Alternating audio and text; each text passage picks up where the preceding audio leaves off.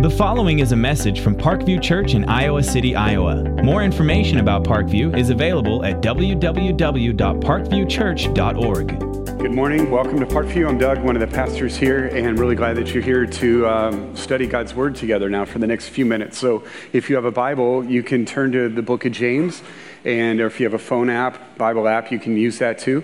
If you don't have a Bible, the verses will be on the screen, or you got an outline when you came in. You can follow along on that outline. So the book of James we saw a couple weeks ago was written by a guy named James. We'll start simple, right? And then he's the half-brother of Jesus, and he's writing to Christians who are going through a really hard time, a lot of tribulations in their lives. In fact, they were being displaced from their homes, not much unlike the people being displaced by ISIS today. You see, people just leaving, and that's the picture of what these people were going through. They were so obviously under a lot of tribulation, but also, as we saw last week, they're being tempted to kind of walk away from God. And so what we're going to see here today, we may not be fleeing ISIS today, but there are definitely challenges in our lives. There are definitely ways we're being tempted to move away from God. And so the message we're going to hear today is that God wants to speak to us. God wants to lead us, even in those hard kind of times in our lives, either hard tribulations or times of being tempted. And so God wants to speak to us. And so what the bottom line thing we're going to need this morning, though, is this. And I wish I could, come up with a picture that we could put next to wherever we sleep every night. So we wake up, first thing in the morning would be to take a glimpse of this picture. And what I would hope to be in that picture would be this, somehow to visualize what God versus us would look like. Okay, so if you could have somehow represent God's power versus our power. So let me just try feebly, the Grand Canyon, God created that. And so imagine a trench from here to Shueyville, about 10 miles, and then from here to Chicago, and then about a mile deep. That's the Grand Canyon, all right? And so I dug a hole once to plant a spruce tree. That's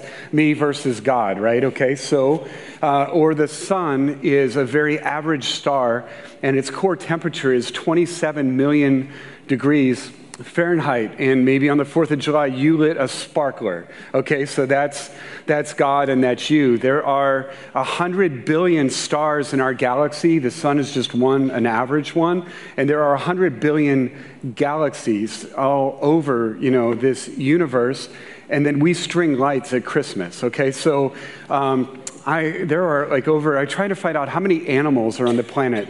And all I could come up with, there's over 8 million in some species of just insects. There are 10 quintillion insects on the planet. So God created and controls all of these animals, and we can't keep our dogs from jumping up on people, okay? So that's big God and us, okay? So we could keep going on and on. But then even to go beyond the realm of greatness, what if you went to the realm of goodness?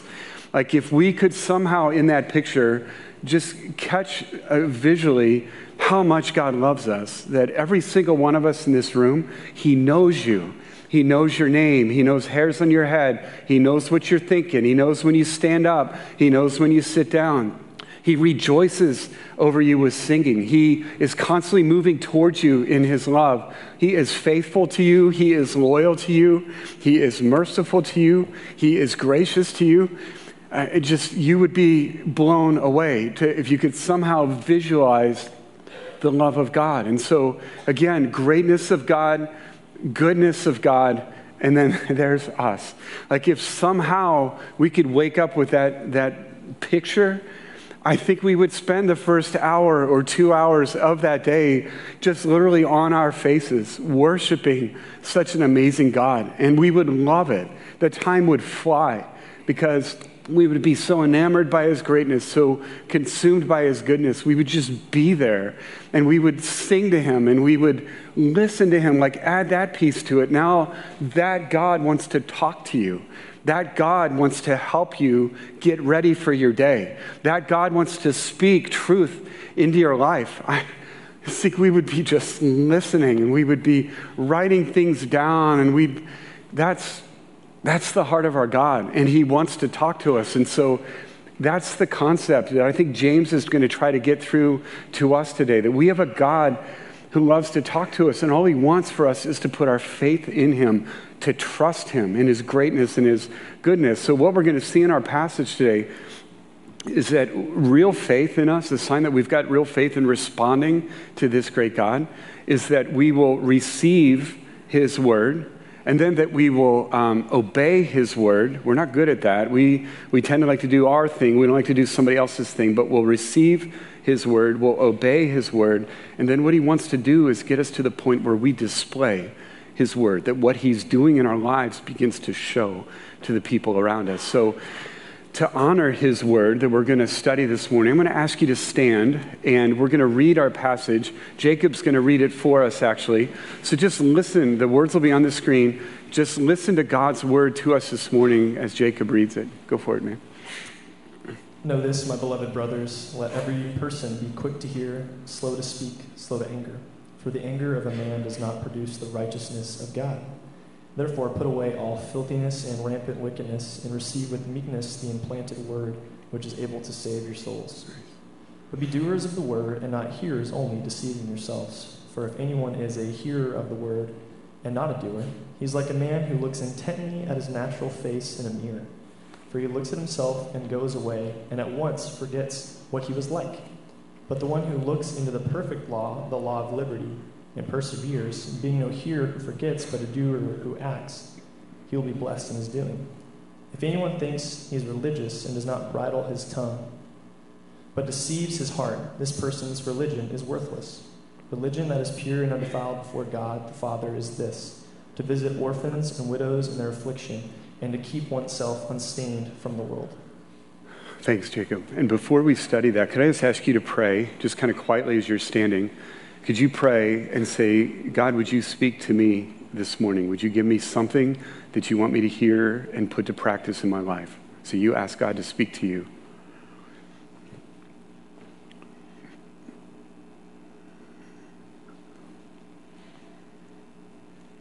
And then could you please pray for me that I would be clear, that I would be humble, that I would just point you to Jesus.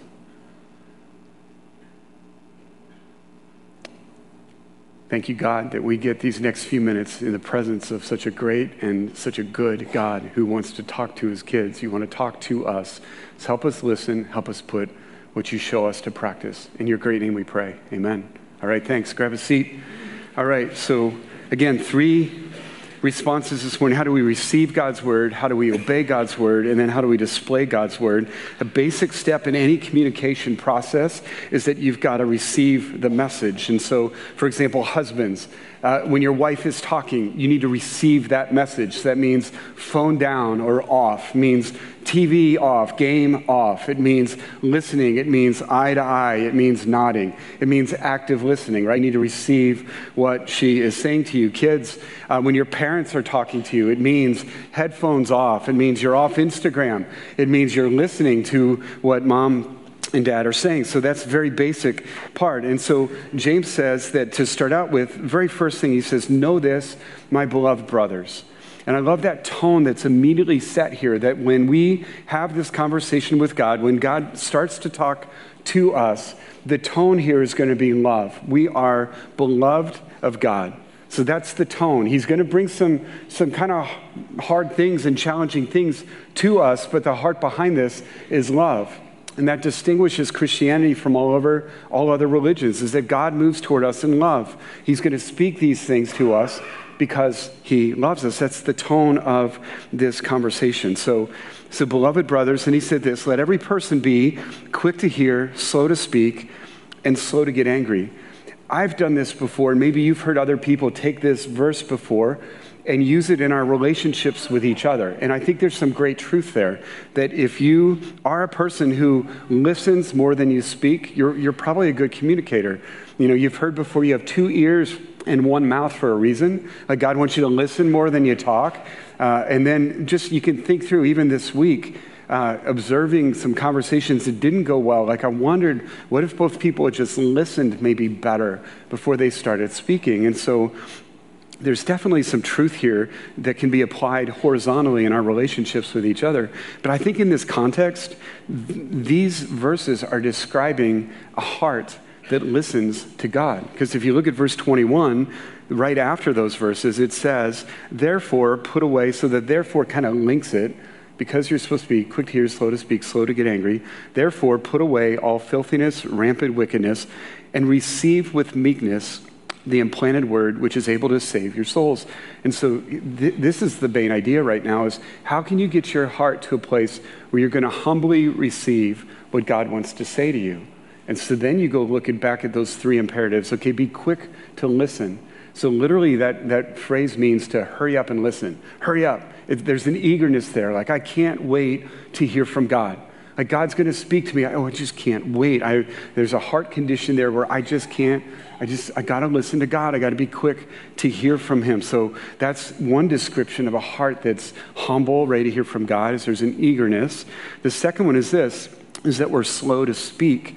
And so this is interesting. When I don't know that this is going on, but when I preach, for example, I don't hear a lot of you out saying, nope, that's not for me. No, I can't do that. No, that's too hard for me to apply. No, that was for 2,000 years ago, not today. Like, you're not saying that out loud, but sometimes that goes on when God's trying to talk to us, that instead of just letting him speak, sometimes we interject our thoughts right away into it. Like, no, well, that's a good one for my wife, God, but that's not for me. Or my kids really need that one, but not me. Like, I think we can cut God off when he's trying to talk to us. Well, that doesn't apply to me. Oh, God, I can't do that. Or I've tried that before and it didn't work, And so just watching our heart's condition, are you really letting God speak? Or are you already just kind of inserting this dialogue with them? So I've coached a lot of youth sports teams, and I know the coaches I had, maybe I'm an old school guy, but when our coaches talked, like, you listened to them. You didn't like, oh, coach, what about, or coach, yeah, but coach, I'm going to do that, that never flew, okay? And so even just at my small level, like, that's not a lot of fun. It's like, no, I'm trying to get us all on the same page, and we're going to do this. And you with your 10-year-old knowledge, like, that's really cool. But like, we're going to go here. Like, that's very small scale compared to God. Like, God in his infinite wisdom, if we're sitting there talking back to him and all that, he's like, that's not going to work. So be quick to hear, be slow to speak. You're not talking back to God, and then slow to get angry. And I want to be careful here. Because there's a difference. You see in the Old Testament, you see in the book of Psalms, for example, you even see in the life of Jesus that when we go through hard times, I think God loves it when we cry out to him in our anguish, and when we don't understand, and when we call out, God, what are you doing? God, what's going on here? I don't think this is talking about that. In fact, Jesus models this for us. The night before he's crucified, he's in the garden, and he's anguishing before God, and he's praying, God, if there's any way to take this cup from me, to take the whole cross thing away from me, if there's any way you could do that. So he's pleading with God. I don't think that's what James is talking about. The slow to get angry is where our fist is clenched at God. And we're saying, God, you ripped me off. God, and you're not in that posture of listening. That God, right now, in fact, in this book of James, he's speaking to some people going through some incredibly hard times. But he's warning them, if that fist is up and you're just angry at God, you're not going to hear from him. In fact, I think Jesus models that for us well, is that he not only in his anguish asked the Father to take the cup from him, but then he said, but not my will, but yours. There's still that humility that needs to be in there, even when we don't understand, even when we're frustrated. And so, again, God's not saying hide your feelings, and he already knows what we're thinking, right? So, but don't come at him with that clenched fist. So, quick to hear, slow to speak, slow to be angry. And then he also added this phrase, put away filthiness, rampant wickedness. A good discipline to have when you're ready to listen to God, when you're ready to read the Bible, is to spend a minute or so and just confess any sin, to confess any part of you that's already going in a direction away from where God's going to lead you. If you know that, then you just confess that. Otherwise, you're going to be reading the Bible, it's going to be telling you to go this way, and you're going to be taken off that way. You're not going to hear. So you lay aside filthiness, rampant wickedness. And so then the result is that his word is implanted in us. Remember, verse 21 said, therefore put away all filthiness and rampant wickedness and receive with meekness the implanted word, which is able to save our souls. That's an amazing concept, is what God wants to do is not just kind of fill your head with a few more facts so you'll do good at Bible trivia. He wants to implant truth into your soul that's going to save your soul. Like he wants to rescue you with teaching, with words, with truth that he has for you. He wants it to impact you so much that it saves your soul. We saw this in James 1 at the beginning of this book. James warned them, you're going to go through various trials. You're going to have hardships in your life. And then in verse 5 he said, but in the midst of those hardships, ask God for wisdom. And God gives wisdom generously. He's not going to just roll his eyes at you and go, why are you asking for wisdom? He's going to give it to you generously. And here's a picture of how he does that. He doesn't just give you things for your head, but he implants his truth in your soul. In Jeremiah 31, there was a prophecy about God doing this one day for his people. And the prophet Jeremiah, God said this, for this is a covenant that I will make with the house of Israel after those days, declares the Lord. I will put my law within them, and I will write it on their hearts, and I will be their God, and they will be my people. That's awesome. There's a profound thing God's trying to do here when you read his word, is he's trying to take life-saving truths and implant them in your soul. And so let me just clarify that a little bit. So first of all, that first seed that needs to be planted in our hearts is the seed of the gospel, which is that there's a God who made all of us, there's a God who loves all of us, but every one of us has rebelled against that God, and the Bible calls that sin. We've rejected God. We do our thing instead of his. And so the way God in his love responded to that is he had Jesus Christ die for us on the cross, take our sins on him, and then in exchange, Jesus gives us his life. We are forgiven. We are given new life. And then we can call God our Father. We can be in a relationship with God. And so that's the very first truth God wants to implant in your soul, because that literally will save your soul. Because if you go through the rest of your life in rebellion against God, the Bible is very honest that there is a judgment coming for us. It does not, me versus God does not work. That showdown is not good. That's bug versus windshield. Okay, it's over. All right? And so, but God is offering me the chance to be restored, reconciled, forgiven, so that I can be in relationship with him. And so that clearly rescues our souls. That saves our souls. But even the rest of our lives, if you've taken that first piece of truth from God, and now Jesus is your Savior, you have that relationship with God, this whole thing about saving your soul, it's a whole picture of our lives. It doesn't just happen that first moment where you're saved from your sins, but it happens throughout your life, because you're going to continue to battle with sin. You're going to need truth to set you free from that sin. And so that's what God wants to do with his word, is that he wants to implant that word in your soul, because whether you know it or not, sin is killing you. It's robbing your joy. It's destroying your relationships. And so God loves you so much that he wants to take his truth and implant it in your heart to give you life. There's a guy around here, and I'm going to hopefully introduce him to you in a couple weeks and let you get a glimpse of what his life is like. But he is a physician at the hospital here, University Hospital, and he does transplants. And his schedule, sometimes just talking to him, it's amazing that there's days where kind of at a minute's notice, he's on a plane flying to Sioux City, to Mason City, to somewhere to receive an organ from somebody who's dying. And then in a quick turnaround, flying back to Iowa City and implanting that organ and giving life to a person. Can you imagine the full range of emotions in just that one day, the grieving and sadness on one end, and yet the celebration and the life on the other end, and just that picture of that new organ now, injecting life in the person who was dying. And so a picture of what God does for us through his word. And so we can be so casual about this book sometimes. But what God is trying to do is he's trying to rescue our souls from sin. And so that's why do we receive this book? Why do we listen to this book? It's because God is rescuing our souls from sin. So if we could say there's one takeaway from this morning at least, if we stop right now and say, what's a good takeaway so far?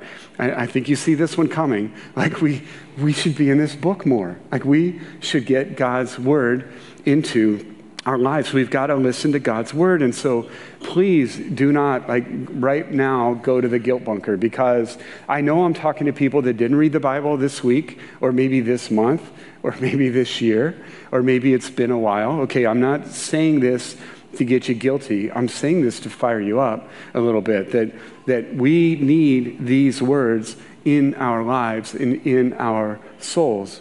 And so we can throw out all kinds of excuses, I'm busy, I don't understand it, when I read it. And so, I think we're going to have a hard time. I'll just say this. In 2015, in the United States, we are the most fortunate people to have ever walked this planet as far as accessibility to the Word of God. I can get it on my phone. I can get it on my laptop. If how many copies? You could go right out there and buy one. How many versions are there? 50, 100, 200. You can get it in picture form. I love the stories. We've had neighbors before that have never read the Bible, but they have a baby and they start reading the stories to their kids. And, there's a picture of Jesus and a bunny, and then but they start learning about the characters and they start learning about the stories, and that lights them up to read more and more and more. So there's never been a people that has had such access at any level to the Word of God, or I don't understand the Word of God. There's so many resources out there available to us. I just don't think that excuse is going to fly. When we get to heaven and we're bumping around and having conversations and, how much did you read the Bible? I didn't read. Well, when did you live? 2015. We're going to run into people like in the 1400s. We're going to read into people that, weren't even literate. They had to go and hear the Bible read to them. Or even in our day today, where there's parts of the world where people are killed if they're caught with the Bible or caught studying a Bible. So they take fragments of the Bible and they meet under the cover of darkness to read and learn and memorize God's Word. So I don't think it's an accessibility issue. I really do think for us, it's a heart issue. We really don't think we need it. We're doing fine. Again, if we could just go back to that picture that I wish we could wake up and see every morning, I think that would just ignite us and fire us up to get into this book. For further studies I gave you, if you haven't been reading the Bible for a while, I gave you the longest chapter in the Bible to read, okay? So it's Psalm 119, but one reason I give that to you is if you read through that, it's David's response to God's Word. And what you'll see in that, I'm encouraging you, just make 2 columns. How does David describe God's Word? And then what does David say God's Word does for him? That's a chapter I go back to. There's days where there's weeks where it's hard for me to get into this book and hard for me to want to listen to God. And so you'll see things from David like, God, your word is a lamp to my feet. Imagine trying to walk in the dark, but God's giving you light, that your word is as sweet as honey, that this is satisfying, or that God's word is more valuable than gold. You'll just see so many descriptions there that, again, I just got to encourage you, take a step. Don't just leave guilty today. I should read my Bible more. Just start reading it. Start in one of the Gospels. And here's a couple other things. Just ask people around you. I love it when people do this. Sometimes people have asked me, well, how do you study the Bible? Or what should I do when I read the Bible? Just don't be afraid to ask. Don't be ashamed to ask. Get yourself in a group of people that are reading the Bible. And if I could throw one other just invitation out there, if you are leading a Bible study, if you are leading others as you're teaching God's word to them, can you make sure that you're also teaching them how they can do this on their own, how they can do this at home? They don't have to just come and hear you, but they could come and do it on their own. A few years ago, there's a guy, you might even be here this morning, that just popped in with some Fight Club guys on a Tuesday morning and just threw it out there. I haven't read the Bible in a long time. It's I'm glad you're here. And so just being at the table week after week and watching guys study the Bible, about 2 months later, he thanked the guys. He said, thank you, because as I've watched you guys study the Bible, I know how to do this. And so I have my own personal Fight Club at home every day. I read the Bible and I'm getting it into my life. And so I pray that would happen, that as we're teaching the Bible, as we're reading the Bible together, that others are learning how to do that as well. So please don't hesitate to ask. Again, we see the urgency here. God is wanting to communicate with us and he's trying to rescue our souls from sin. So that's good. So that's the first step, is we have to receive the word. And the second step here is that we have to, James is encouraging us to obey the word, that if we have faith in God, we're going to listen to his word. We're also going to obey his word. And so hearing is a great step. But husbands, if you do a good job on a date night and you've listened, you've nodded a lot, you've said, oh, that's wonderful. You've done a good job listening. But if you haven't changed, if you haven't done anything your wife said, that's not going to work, right? Or kids, if your parents said, we like you to clean the room before you go to bed tonight, it's not going to go well if they circle into your room that night. It's still a mess. And they go, yeah, that was really cool the way you said clean your room. It was really clear. I really liked how you worded that. That's not going to work. Their parents are going to go, oh, well, at least you heard me. No, you need to act on this. And so that's what James is saying next. Yeah, you're going to hear amazing things from God, but now the next kind of no-brainer step is, let's put this to practice. Let's do this. So he says, be doers of the word, not hearers only, deceiving yourselves. And then it gives this great picture that God's word is like a mirror, that the reason you want to be reading God's word is that because in his love, he's going to show us things that are true about us. And because God loves you, he's going to show you these things not to shame you or to taunt you. Oh, look at you struggle with. I don't struggle. That's not the heart of God. But he loves you and he's trying to show you what's really going on in your lives, really because there are things that need to change in us. And he wants to be the one to come and implant truth in our lives so that we do change. So that's the heart of our God. So last night was homecoming for both City High and West High. Both my girls had homecoming last night. And one of my girls hosted 8 of her friends to come to our house to get ready for homecoming. So in guy world, homecoming starts at 7:30. I think that means they roll in at about 7, right? 7:15. No, they were there at 2. All these girls are there at 2 o'clock to get ready for homecoming. Really cool side story is one of the youth leaders here, Jill Onan, came at 2 o'clock and did everybody's hair. I'm so glad I didn't, and Gloria's glad she didn't have to. But how awesome that was. She just came and served my daughter and her friends for 4 hours. Wow. So, and then I look at what these girls were bringing to get ready, and they're bringing mirrors. I'm thinking, if guys are doing this, you bring a football, maybe you bring a couple video games and some chips, and you're just hanging, right? And so 15 minutes ago, oh, we should get dressed. You get dressed, and then you go. But no, they have mirrors because they're, wanting to look right. In fact, I've heard this, maybe you need to test this out in your own life and see if this is true, that the way that men and women use mirrors is completely different, okay? And so you want to be, as far as God's word goes, you want to be more like the woman does, because when a woman looks in the mirror, she's looking for something to change. She's looking for, okay, that hair needs to be fixed or this or that. But a lot of times a guy will use a mirror to admire himself. Okay, so that's why you got guys, maybe a guy doesn't look at the mirror in his house hardly at all, but where he goes to work out, man, there's mirrors everywhere, okay? So he can kind of watch himself and admire himself working out. Even try this one out too. Let's say both a man and a woman look at themselves in the mirror and they detect that maybe they're 15 pounds overweight or so. And so the woman might go, well, that's not a big deal. I'll just start working out more and I'll just cut back on my calories. I'll just fix that, but I'll get on it.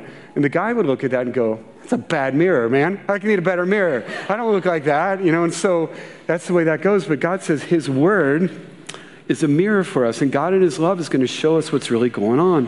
And this is why you look at the Bible, not other books, not other self-help books. But look at 2 Timothy 3:16 and 17.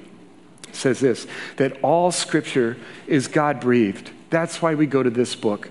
Every word you read in this book is breathed out by God. This is God communicating to his people. All scripture is God-breathed, and it's profitable for 4 things. Listen to what it says. For teaching, that means it's going to teach you how this life should be lived. It's for correction, teaching reproof. Reproof is when we step off of that path. And so it's God saying to us, Doug, you are not on this path now. It's reproving us, but then it's correcting us. God's word will teach you how to get back on the path, how to get back where you should be.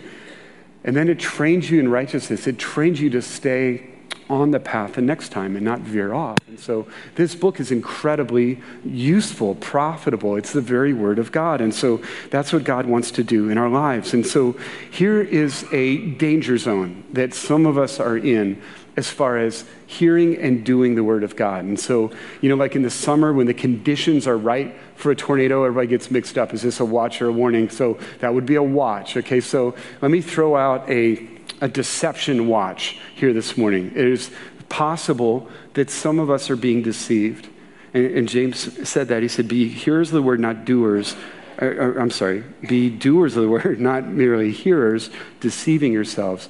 There are some of us that the conditions are right for us to be deceived. And those conditions are this, that it could be that we've been around God's word a lot. We're just not doing it. Like we're familiar with it. We've heard that. Doug, I've heard this passage before. This is about the 20th time I've heard James preach. It's those kind of thoughts and comments, or to immediately go, man, Lori could use this one. Or my kids, I wish they were here because they need this message right here. We can easily deceive ourselves that God isn't actually saying something to us. And what's doubly dangerous about deception is that you don't know that you're being deceived. That makes sense when you think about it, but if you're being deceived, you're not the one to let yourself know that because you're deceived. And so you need people around you. You need people in your life that are picking out the things that you're not putting to practice. And so, and this is especially dangerous because Jesus loves us. Jesus was very clear in his love for people when he taught them. But he said some very incredible things in Matthew chapter 7. In Matthew 7, he's given a picture of the end times where, there's been judgment and now people are approaching him about, are they going to be judged well? And so they give him this list of things that they had done for him. And maybe in our vernacular, it would be things like, I went to church, or I led Bible studies, or I did this and that. And Jesus' response to them was, I never knew you. Depart from me, you evil doers. And then he goes on and he told this parable. It's one of the most famous parables, but I want you to listen to it in the context of James 1. So Jesus said this, everyone then who hears these words of mine and does them will be like a wise man who built his house on the rock. And the rain fell, the floods came, the winds blew and beat against that house, but it did not fall because it had been founded on the rock. And then he goes to the flip side. But everybody who hears these words of mine and does not do them will be like a foolish man who built his house in the sand. And the rain fell, the floods came, the winds blew and beat against that house, and it fell, and great was the fall of it. So 2 men heard the same teaching, the same truth. The same storm came on both of those men. And yet one man heard and did the word, and he stood strong. But one heard and just kind of blew it off, and his life was crushed. Again, Jesus isn't like mad at you saying those words. He's loving you, saying, what are you doing with my teaching?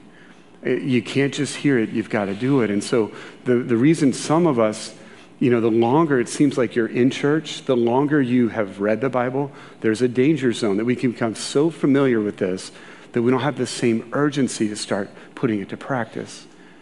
And God's warning us there. He's saying this word isn't meant to just be heard. It's meant to be obeyed. Some of my highlights this year, ministry-wise, a couple people that I know just really battled with the gospel to understand it and embrace it.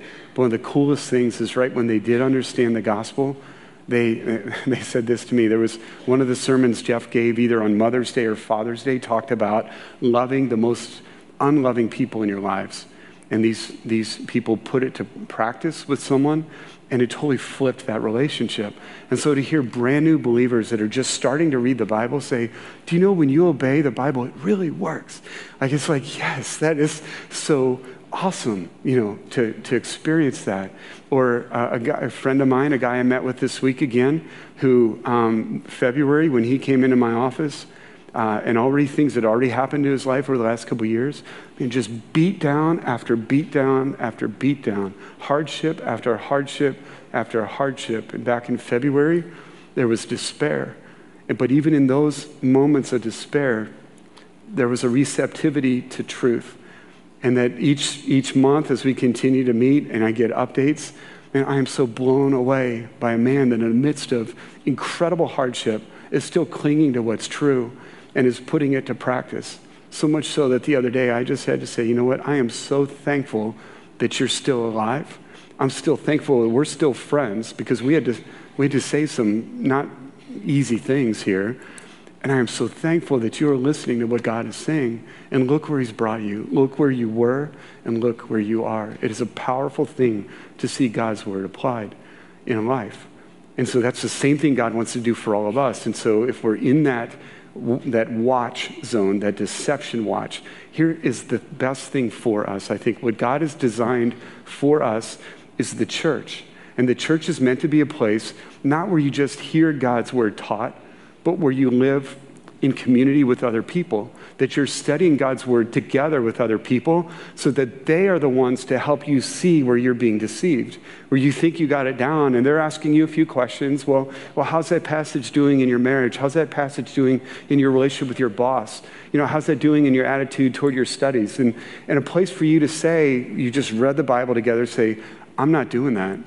Could you help me? Could you pray for me in that? In fact, I've had a couple in the last week or two.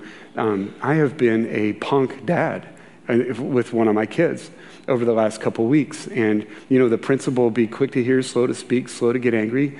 There's one of my kids that it has not been slow to get angry. It's been too quick to get angry. And so to get to a place with somebody in my life that has put that out there, and that they press in with that, and they ask questions about that, and they pray for me about that, and they circle back the next week and ask about that. I think where we get in danger is sometimes when we study the Bible alone, and we could be deceived, but we don't know it. We're not putting it to practice because we've shut off everybody else from our lives. But I think what God gives us, the amazing gift, is his word, and then a place where people accept us, love us, and confront us with the truth. And so I might even put this out there. The person in this room, and I don't know how you measure this or how we would see this, but the person in this room that is really growing closer to God right now might not be the person that's in 6 Bible studies, 7 Bible studies, 8 Bible studies, but maybe somebody who's really committed to 2 or 3, but also has people in their lives that know how they're doing, that know what's going on, that know what's going on in their heart, and who are praying for them, asking the hard questions, and helping them put God's word to practice. That is where we take off. That is where God's word gets implanted and saves our souls. So if I could stop us again, my question to you would be this. What are you doing to obey God's word? What's your plan in your life? Where's the regular place where you're not just learning God's word, but you're making sure it's being put to practice? And who are the people in your life that are walking with you through that are helping you put God's word to practice? And so again, I just put that out there to people leading groups and all that. Make sure we're not after just content acquisition, but we're also after changed lives. And so if you're leading a group, are you teaching, but then also giving a chance for your people to be real and to be honest about how they're getting this or how they're putting it to practice? And so because faith will receive, faith will obey. And then the cool thing is that then God's word is put on display in your life. So verse 25, the one who looks into the perfect law, the law of liberty, and perseveres, being no longer a hearer who forgets, but a doer who acts, he will be blessed in all he does. And then he goes on to describe what that could look like. He says, if anybody thinks he's religious but doesn't bridle his tongue, he deceives his heart. That person's religion is worthless. Religion that is pure and undefiled before God the Father is this, to visit orphans and widows in their affliction and to keep oneself unstained from the world. So when God starts implanting his truth in his life, it's going to show up. People are going to see it. And a couple ways that he mentions specifically is that how you talk will change. How you talk will change. Jesus said, from the overflow of our heart, our mouth speaks. It's like your tongue is a dipstick to your heart. You want to see what's going on in your heart? Listen to your speech. You complaining a lot, whining a lot, grumbling a lot, cutting people down a lot. If that's the kind of stuff coming out, there's some junk in your heart. And so what happens is when God keeps planting his truth in your heart and plants that in your soul, you start killing sin in your life and start getting alive in your heart, your speech is going to show that. You're going to talk in a whole different way. There's a whole chapter, a whole big chunk of James that's going to talk about our speech in chapter 3. So we'll hit that then. But it's also going to change how you walk. and how you talk and how you walk. How you walk is that you're going to treat people around you completely differently. And he mentions widows and orphans. In Jesus' day, in James' day, they were top of the list as far as needy, living in poverty. He went to the top of the stack. Same is true in many parts of our world today, that those are still people that I think the heart of God would say, make sure you're meeting the needs of widows and orphans. That's why I highly encourage the ways we do that as a church, the YZM ministry in Ethiopia, the Rafa House, the rescue run that's coming up next week to support the ministry in Cambodia, rescuing girls from human trafficking in Cambodia. So love movements like that. Love it when groups around here go and support our widows in this church. Those are powerful demonstrations of authentic faith. But I would say, sometimes even to bring that a little closer to your life, like think of this. In this next week ahead, and they may not be widow or orphan, but who are the neediest people in your life as you walk through your daily rhythm? And what's your attitude toward them? Are you moved toward them, or do you kind of walk around them or look away from them? I think the sign that God is really working in a heart is that you'll see people who are moving toward, not around and not looking away, but moving toward people in need. And so that's what God's word looks like when it's displayed in our lives, that he walks us through our temptations, he walks us through our trials, and he takes us to this sweet spot where people can just tell there's something radically different about you because he is changing your heart. And when that happens, here's the cool thing. When that happens, there is no way that either one of us are going to say, yep, look what I did. And it's awesome, man. I just kind of worked on it for a while and then it showed up. We're just going to be totally humble in this. We're going to say, no, there's a God who loved me. There's a God who spoke to me. There's a God who gave me truth in his word. And then there's a God who implanted that truth in my life. And in each step of the way, all I did was trust him. All I did was believe. And so I read his word because I believed he could change me. I obeyed his word because he said to. And he now has done these things in my life. And he invites you into the same thing. So let me pray for us. Sorry, I don't know why we're popping up here, but let me pray for us to wrap this up. And I want to pray over us as a church, something that's in your outline. It's something that Pastor John Piper uses to prepare himself to hear from God's word. He calls them the IOUs. Let me just pray these over us this morning to wrap up this message. First, he quotes Psalm 119, incline my heart to you. So God, would you do that this morning? Would you move our hearts toward that place where we will receive your word? Our hearts can be so distracted. Our hearts can overlook who you are. But force our hearts, incline our hearts to you and to hear from you. The O is open my eyes. God, open our eyes that when we do read your word, we see amazing truths in there, that they would be compelling to our hearts, that we would see you more clearly. And the U is to unite our hearts. God, would you unite our hearts to fear you, to be in awe of you above everything else in this life, that you would be our first pursuit. So unite our hearts to fear your name. And then satisfy me with your steadfast love. God, I pray that you would take my soul to a place where it would seek to be satisfied in you above every other pursuit in this planet, that you would help my soul crave you and what you provide for me. And God, set your people free to get in your word, to receive your word. God, may there not be any guilt or shame out of this message, but instead a clear invitation from our God who loves us and our God who wants to talk to us. Thank you. In your great name we pray. Amen. Thank you for listening to this message from Parkview Church in Iowa City, Iowa. Parkview's mission is to love God, love others, and serve the world. If you live in the Iowa City area, we invite you to join us in person for services every weekend. You can get service times and directions, download messages, and get news and information about Parkview Church by visiting www.parkviewchurch.org. You can also contact us by phone at 319-354-5580 or write to us at Parkview Church, 15 Foster Road, Iowa City, Iowa, 52245.